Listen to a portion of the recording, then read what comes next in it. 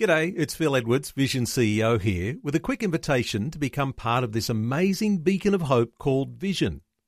Together we can put our love into action to help people of all kinds build or rebuild their lives on the truth of God. Please consider the part you can play during our upcoming Visionathon appeal, remembering that it's your support that makes Vision possible, including this podcast. Life, culture, and current events from a biblical perspective. 2020 on Vision. Well, much to our dismay and disappointment, life doesn't always go to plan. Sometimes our hopes and dreams are shattered. Sometimes it's the fault or the negligence of others, or we make decisions that are less than perfect, and oftentimes it's circumstances that are simply beyond our own control. But when we are cast adrift, when the excitement has been drained, there's a risk that we may begin to lose our sense of identity. Well, this is part of the story of Australian author and speaker Sheridan Voisey, who, having been confronted, along with his wife Merryn, with infertility and a dramatic move overseas and a career change, he felt he'd lost touch with who he was. His new book is about this part of his story that so many of us might relate to. It's called The Making of Us: Who We Can Become When Life Doesn't Go As Planned. Sheridan is joining us on the line from the UK. Welcome along to 2020 to you, Sheridan Voisey. Oh, it's good to talk to you again, Neil. Sheridan, love conversations with you, and your book is fabulous. Your new book, The Making of Us. Let's spend a little while just talking about it. We've talked before on some of your earlier books. You and your wife Merryn, not able to have children, and you've told that story, but this one is a pilgrimage journey, a deep soul searching. Take us back to the need you recognised before going on a pilgrimage like this. Yeah. Yes, well, indeed, 10 years of trying to have a family, not being able to, and then my wife Merryn, as you mentioned, getting offered a job at Oxford University. So we kind of take that opportunity for her to have a new beginning, because she was really needing something new. Moved to the UK. Turned out to be a great move for Merryn. Turned out to be a little bit more of a difficult move for me, because I loved Australia, Neil. I loved everything that was happening for me. I was living in Sydney for the last 5 years before we moved to the UK, hosting the open house show that was heard on Vision, and had great opportunities. And then when we came over to the UK, it was very much like I had to start again. I went to a publisher, I remember, once to talk about a book idea that I had, and the publisher said, well, who's Sheridan Voisey? Nobody knows who you are here. Come back to us when you're well known. Come back to us when you're famous. And I thought, okay, great, I'll just arrange that by next Thursday and I'll come back to you, you know. So it was a real soul-searching time, and I thought the two big human questions that we have, who are we, what are we doing here, which of course we ask in a personal sense, who am I, what am I doing here? I thought those could be answered once and then pretty much put aside. And the answers that I came to those questions in my 20s, they lasted me for a good 15, 20 years. And then I found myself asking those questions all over again. So, yes, it was a pilgrimage that then began from that point, a pilgrimage of spirit, but then it was connected with an actual physical pilgrimage, walking for 116 miles in England's north. So that's what led to it. I wasn't sure, well, who am I now? And what should I be doing now? Should I stay in broadcasting? Should I keep on writing? If I write books, is anybody going to publish them? And if none of that works out, well, am I really a broadcaster? Am I really a writer? Am I a speaker? I've got to find an identity that's deeper than all of those things. These days you live in Oxford, and your wife Merryn working as a medical researcher. But just where you live, as I understand it, as you've said in your book, you're living just down the road from where C.S. Lewis wrote some of his classic books. The sort of place that you live in the UK, it's really steeped in all sorts of history, and the sorts of things that have gone before you almost set a scene for going a little deeper. Oh, very much so. I mean, Oxford has been seen as a city of influence, and I can't remember what the final figure is now, but it's a good 40 or 50 world presidents, prime ministers have been trained through Oxford University. So it's quite a centre of education, and then sending those people out around the world. Great sense of Christian history.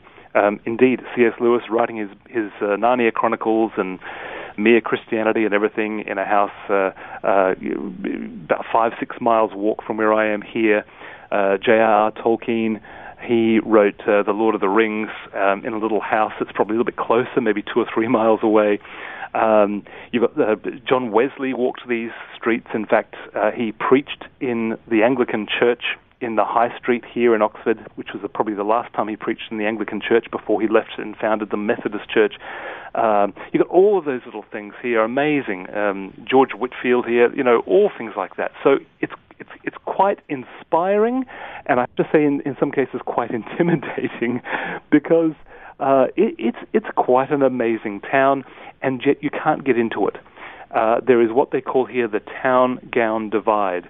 So town being just the regular, middle-class folks, and then the gown being the educational establishment. I can't walk into Oxford University or any one of its colleges and sit in on a lecture. This is the elite that are welcomed to Oxford, the elite academics and brilliant minds that are able to get in. I couldn't get in, so even if I wanted to.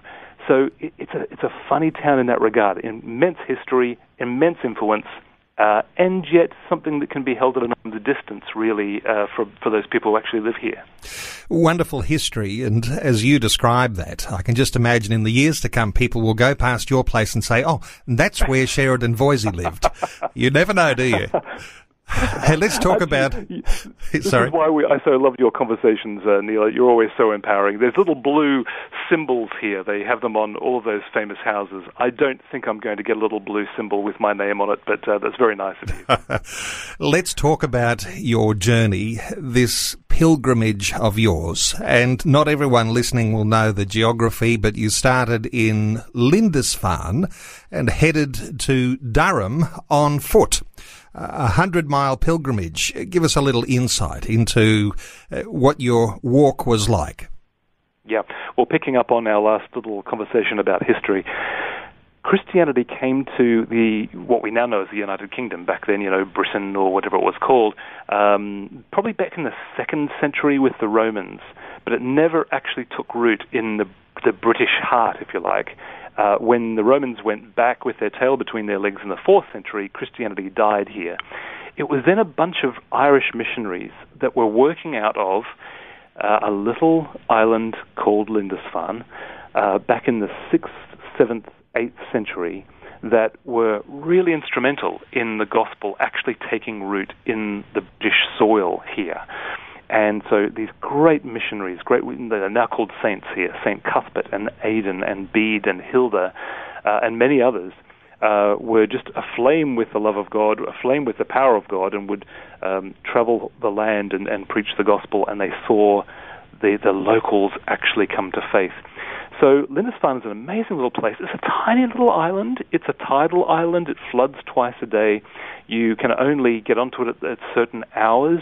Because of that, you get onto it either by driving about 15 or 20 minutes on the causeway, which floods, of course, so you can't do it if it's high tide, or you can do what I did, and you walk the Pilgrim's Way, which is across the mudflats. And that's about 3 miles. That'll take about an hour and a half to do. And this is where monks later on carried Cuthbert's body when they were escaping the Vikings. So everything that we know about the Vikings also comes from Lindisfarne. It was the first little island they hit when the Vikings invaded England. So you've got this amazing place with this amazing history, and then Cuthbert later on was laid to rest in Durham. The cathedral at Durham was then built to house his shrine, and then the city of Durham was built around him. So you've got this amazing figure of English Christianity, and it just seems wonderful to be able to walk in those steps that he would have walked, and certainly that his body was taken later on when they were fleeing the Vikings. Sometimes seems unusual to us in our Australian Christianity to think of being inspired by someone like St. Cuthbert. And I know you well enough, Sheridan, to know that you've got your Baptist background and doesn't always fit with that. But there's something about the history and there's something about these personalities. You reflect on the idea that we often try to seek our worth in lesser things than God. Is this what Cuthbert had as his own ideal, as his own ethos? And is this something that inspired you to go this deeper route of finding out about the making of yourself? Yeah, I found out more about Cuthbert while we were on pilgrimage than I had known beforehand. And the more and more I discovered, the more and more I liked. Indeed, just as you say, Neil, I'm not really inspired by the saints of old, and certainly don't think we should pray to them or anything like that. And sometimes you read some of the things that they believed, and you certainly feel uncomfortable. I certainly do. When you read the life of Cuthbert, it's very, very different. You don't find him praying to Mary, for instance. You find him aflame with the Spirit of God. He seems to have been someone that God did great miracles through. He loved the Bible. His favorite gospel book was the Gospel of John. He was sacrificial. He was really a solitudinal personality at heart. And yet when he was called to be a Christian leader, he went and did it, even though he much would rather have stayed praying in his little cave. So we've got a lot of great things that we can emulate there. He would let go of his own desires for the desires of God. He would preach the gospel everywhere he went. A man of the Bible, a man of the Holy Spirit. There's this beautiful story that really caught me about Cuthbert. This is the 7th century, so we don't have medicines, we don't have penicillin. Plague is ravaging the country, and at one stage Cuthbert and his friend go into a little village that has been ravaged by the plague, and so many people have lost family members. And so he comes there and he prays for everybody, and he gives little sermons, and as they're about to move on to the next village, he says to his friend, "Do you think there's anybody that we haven't prayed for yet? I don't want to leave until there's one person, that we've prayed to the very last person." And the friend looks around and finds somebody, and it's this mother, and she's standing at a distance because she doesn't want to come near, the great Cuthbert. And he walks over to her. She's holding a plague-ravaged child. She's already lost one son. Looks like she's about to lose this son as well. Cuthbert takes the child into his hands, which is an amazing thing in itself. He prays for the child. He then foretells that this child is not going to die. He's going to live. God's going to heal him. Prays for him, kisses him on the forehead, hands the child back, and indeed, as history tells it, the child did live. And it just seems to me that all the amazing things that we can know about Cuthbert, and a whole city built around him, which he didn't have any desire to have, that will be the thing that's written in the book of life for him, is that he would take this little child and he would kiss it and bless it and pray for it.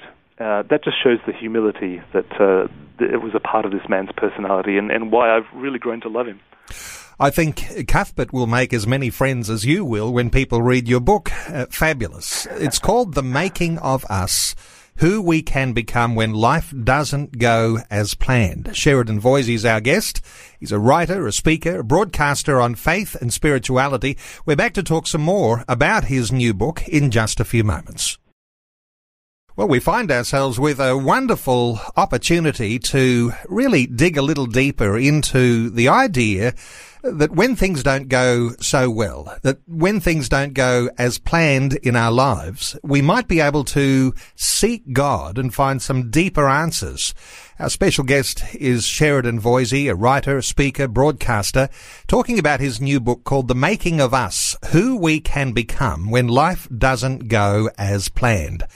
Sheridan, you're on this pilgrimage. You're getting a few things straightened out. You're staying in places, B&Bs, that even have a place in the nation's history books in the UK. You're now looking to hear from God. You are a listener, trying to hear the voice of God. What's the difference between having a deliberately listening ear than someone who says, oh, you know, I was going about my work, I was going about my normal life, and I heard the voice of God? When you're deliberately listening, what's the difference? What a great question. We could write a book on that together, Neil. That's a brilliant question. Next project. There's no doubt. Exactly.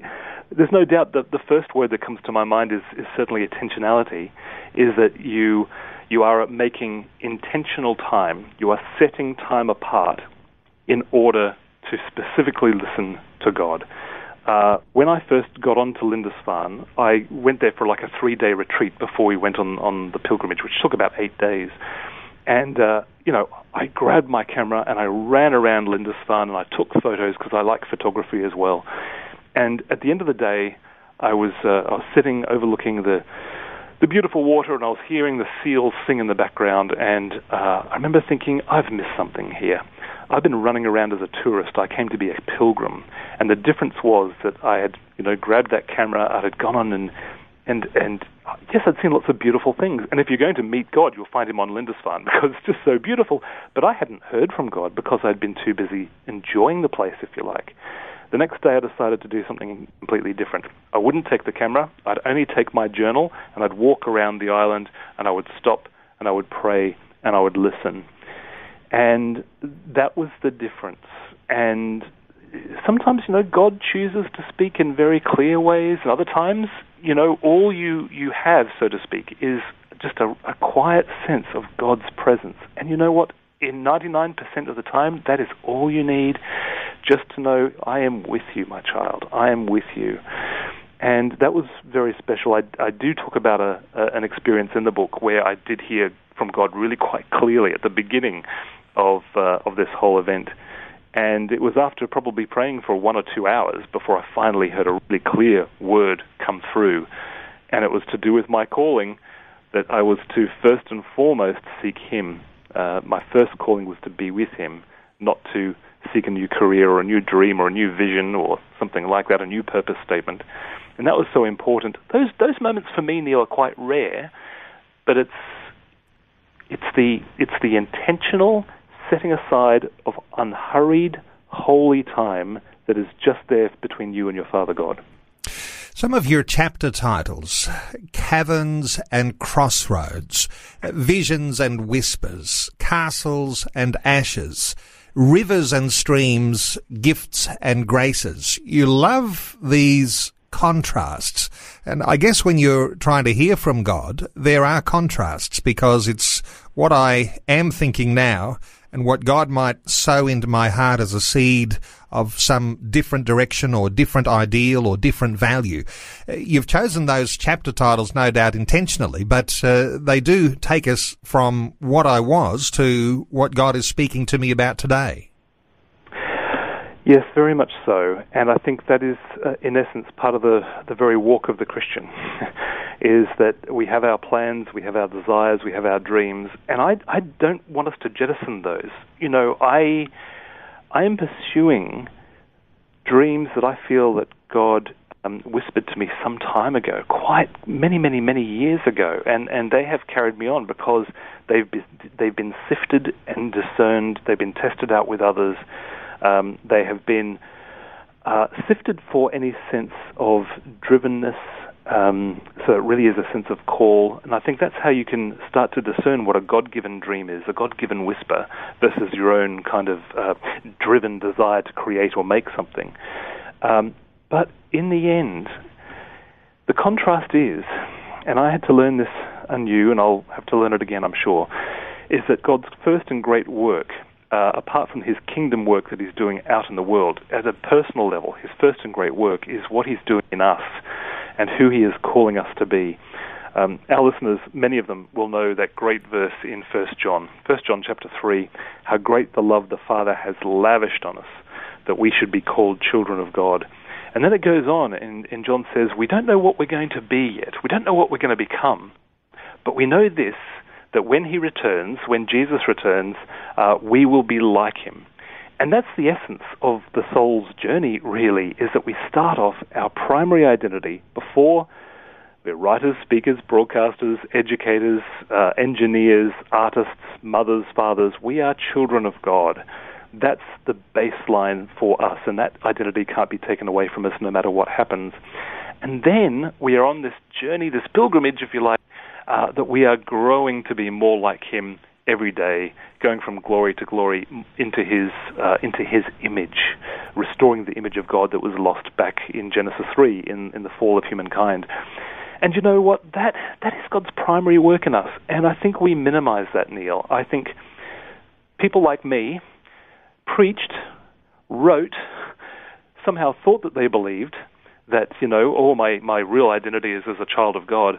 I'll tell you now, when you go through a time where those secondary identities are lost, when nobody is publishing your books or, having you speak at their conference, or nobody is employing you as an engineer or a teacher, or nobody is buying your artwork, then you really need to know whether you have let that truth seep deep into your heart, that you are a child of God, and this is where I'm really going to find my sense of identity and embrace and my sense of acceptance.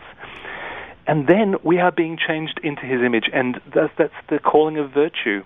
And I think we've minimized how powerful virtue can be when actually God's very character is birthed in us. The very character of Jesus becomes manifest in us, that when we give a word of grace to somebody, when we extend a hand of help, when we bring a word of truth, when we give acceptance where somebody has only ever felt rejection, those little things have an immense echo in people's lives. They leave an immense legacy, even though our names won't be attached to them.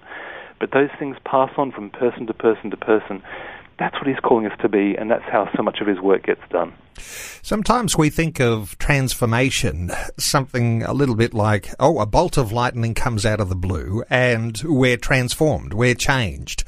This is a little different to the idea that you're talking about here, that being on this pilgrimage, going through the hardships that we face in our lives, doing this soul searching, this is a journey of change, a journey of maturity, something I guess we all need to come to grips with in our life. Yeah, and this is why the word pilgrimage works so well, is that whether you go and do a physical pilgrimage at all in your whole life, by the way, you can do a one-day pilgrimage. Go and just set a place that you'd like to get to, take water, get yourself prepared by, getting some exercise and things beforehand, get some good shoes, and go and have that as a prayer walk from one place to another, have a day's pilgrimage, a time with God. That's just a good way to get started. You might want to do a longer one like we did, 8, 9, 10 days, but that echoes our life's journey, our life's pilgrimage. Hebrews talks very much about the fact that we are sojourners in this world. That was a very special verse to the Celtic Christians. We are sojourners. We are on a pilgrimage from one place to another, from our earthly existence to heaven, and that during that time is where God does the work in us. And through that is the difficult times. There's a whole chapter in The Making of Us that's called the in-between time. And, here we are, we've been walking through this immense beauty in England's north. There's caves and castles and beautiful beaches, and it's quite amazing history. And then we hit the industrial area, and we lose all of that glory, we lose all of that beauty. And by this stage, my friend DJ, who's walking with me, he's got very bad blisters, so he's limping. I've got quite bad hip and back pain as a result of carrying my pack, and probably it wasn't strapped on properly or something. So we're going through this difficult time. We start going through this fairly rough area. Everything changes. And again, that echoes our lives, doesn't it? Each of us go through periods. Whereas this in-between time, we got a bit of an idea as to where we're heading. We know the beauty that is lay behind us. And yet it's just difficult and it's hard and we don't know where we're going, what God's doing. We can't hear from God for a period of time.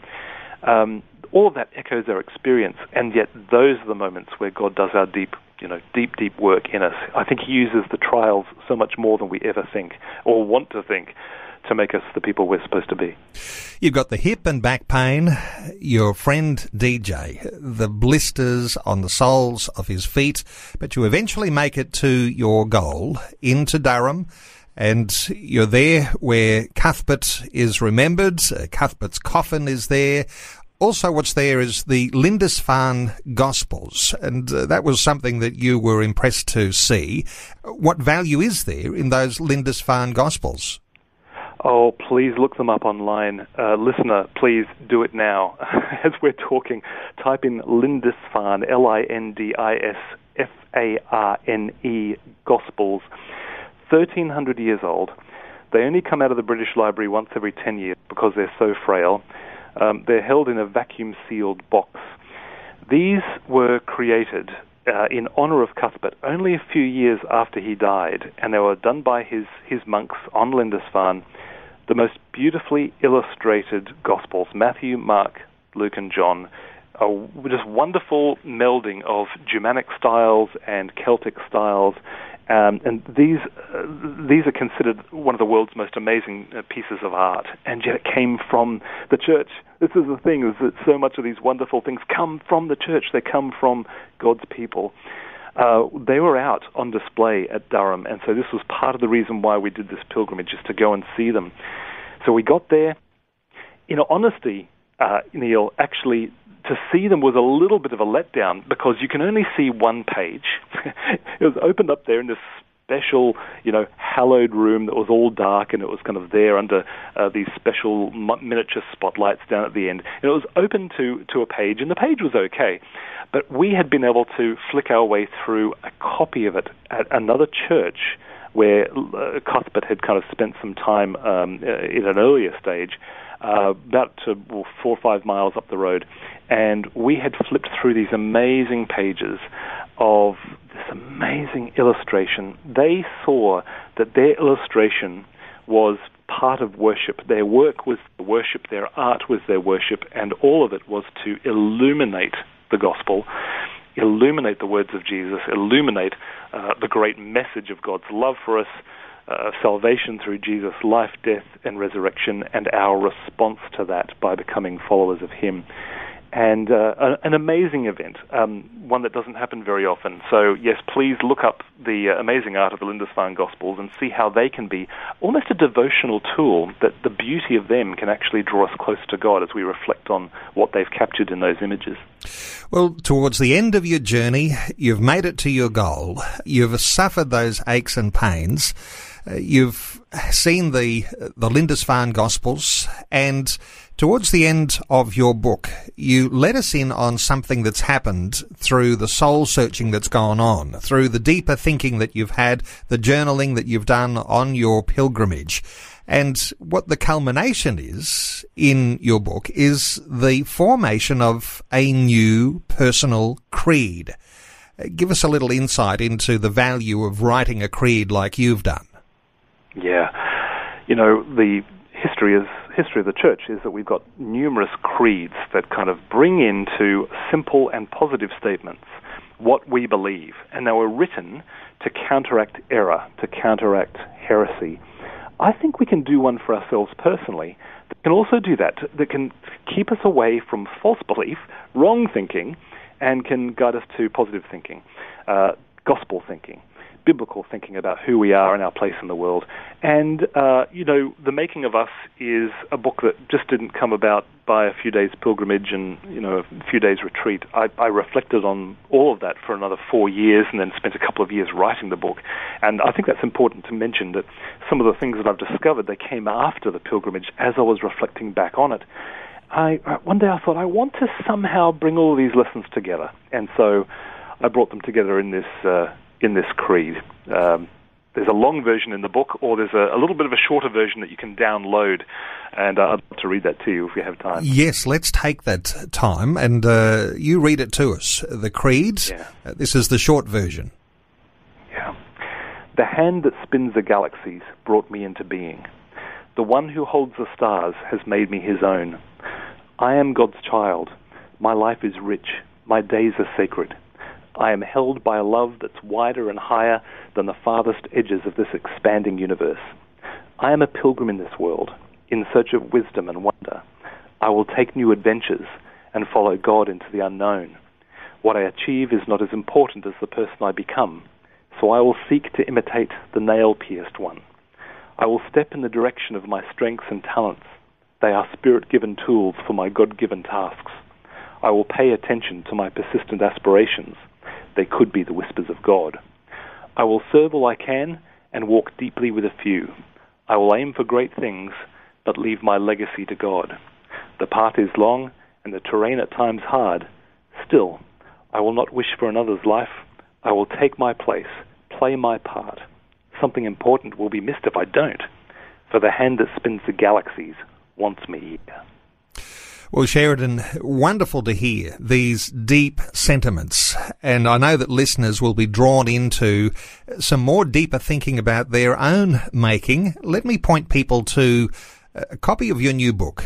It's called The Making of Us, Who We Can Become When Life Doesn't Go As Planned. Our guest has been Sheridan Voisey. He's a writer, a speaker, a broadcaster. There's some websites that you might like to jot down where you can download a copy of the Creeds. You can get that at themakingofus.com. That's themakingofus.com. And of course, there are some other books too that Sheridan has written. His other books include Resurrection Year, Turning Broken Dreams into New Beginnings, Resilient, and the award-winning Unseen Footprints. And you can get a hold of those at SheridanVoisey.com. And let me say, get a hold of those at any good Christian bookstore. Sheridan Voisey, wonderful to get your insights. Appreciate you taking some time to talk to listeners here on 2020 Today. Oh, thanks, Neil. Really appreciate the time with you. Before you go, thanks for listening. There's lots more great audio on demand, or you can listen to us live at visionradio.org.au. And remember, Vision is listener supported. Your donation, large or small, will help us continue connecting faith to life for hundreds of thousands of people across Australia and around the world. Learn more or donate today at visionradio.org.au.